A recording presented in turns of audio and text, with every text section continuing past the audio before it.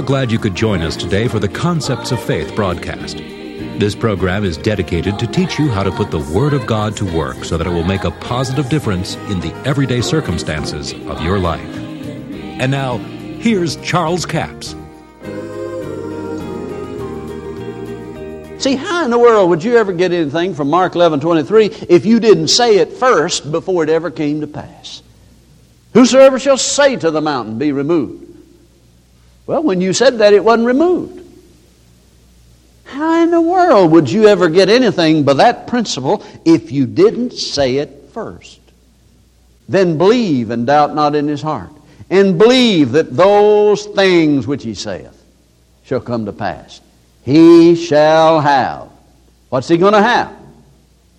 Whatsoever he saith. In other words, whatsoever he planteth. That's what he's saying. And he's telling you that the eternal things of God are clearly understood by the things that are made. Even the eternal power and the Godhead. The power of God, His divine energy, is released in His Word.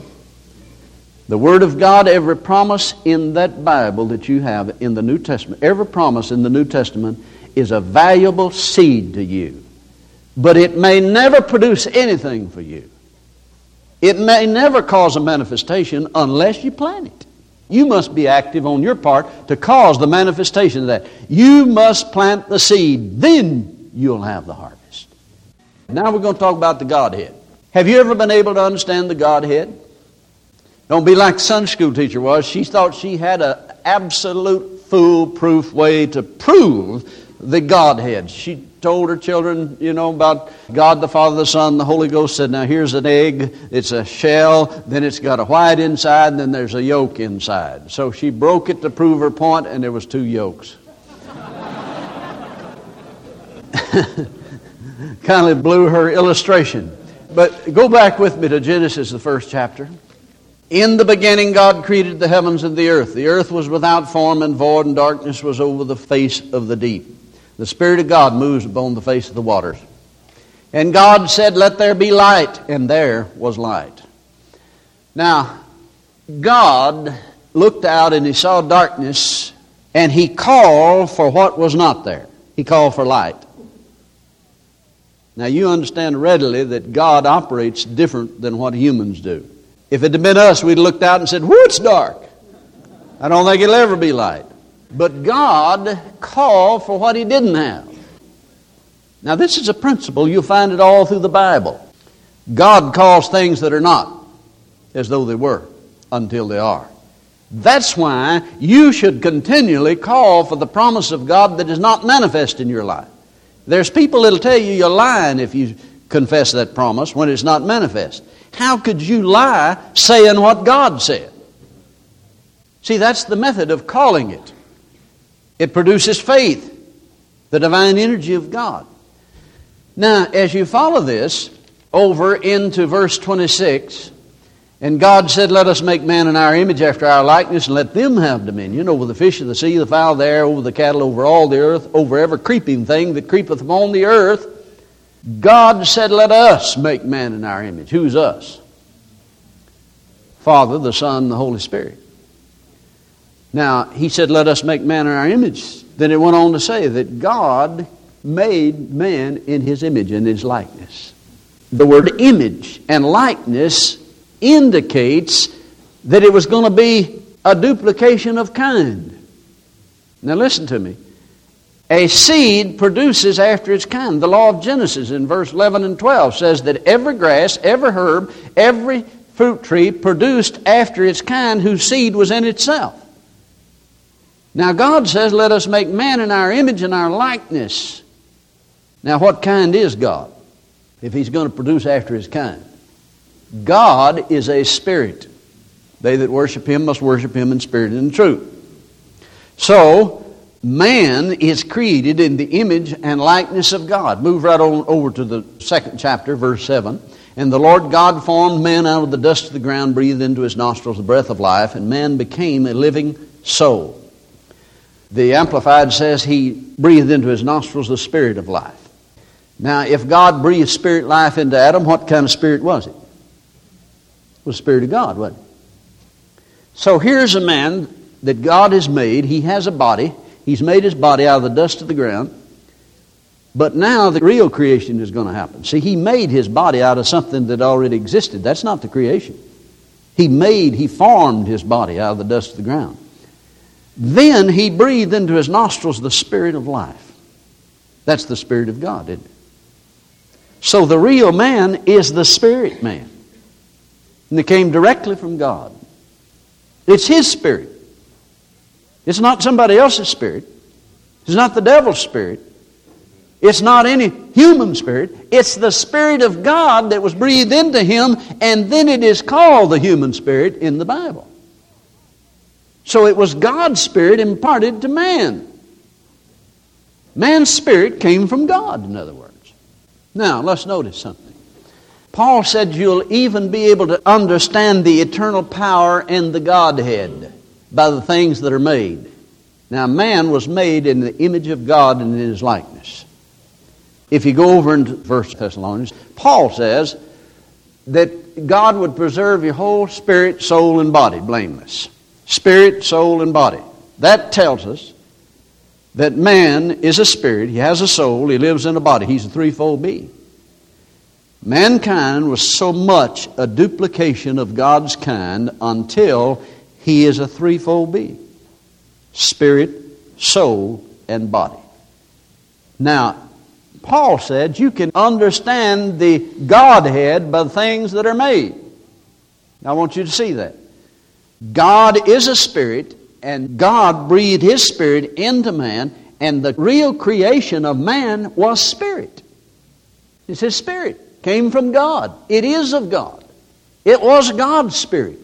It became what the Bible calls the human spirit.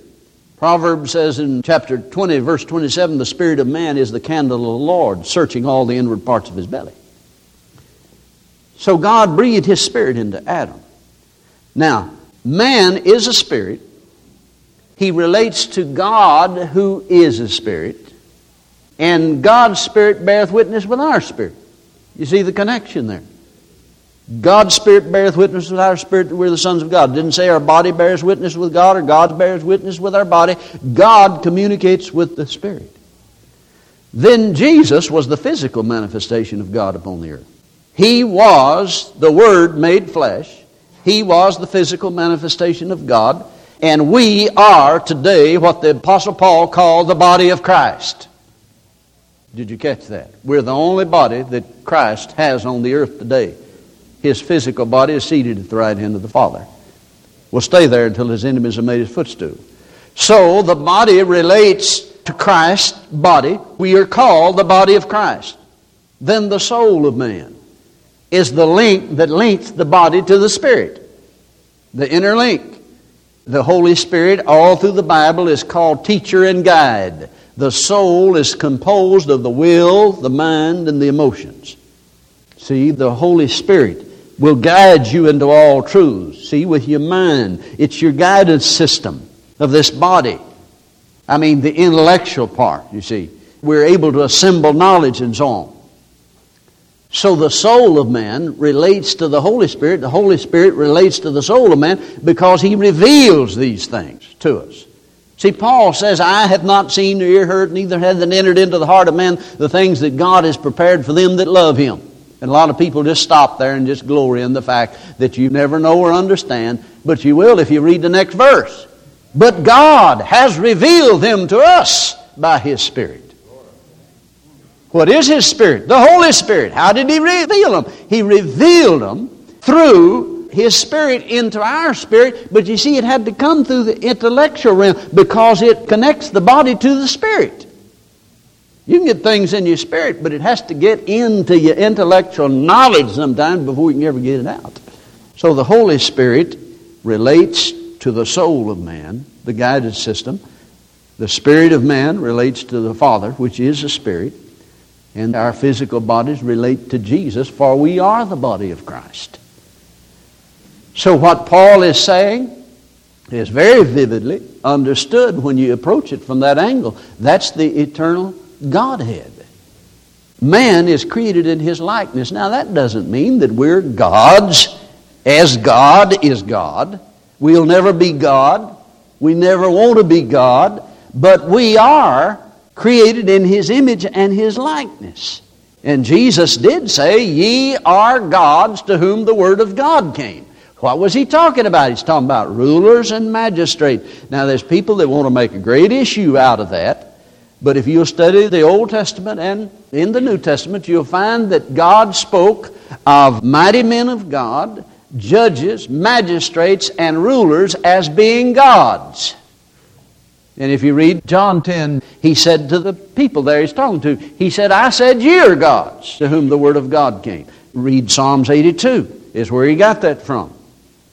So it's important to understand that we're made in the image and the likeness of God. We are not gods, but we are to be rulers in the earth, under God, to do the work of God in the earth. See, Jesus came, the Bible said Jesus came to destroy the works of the devil.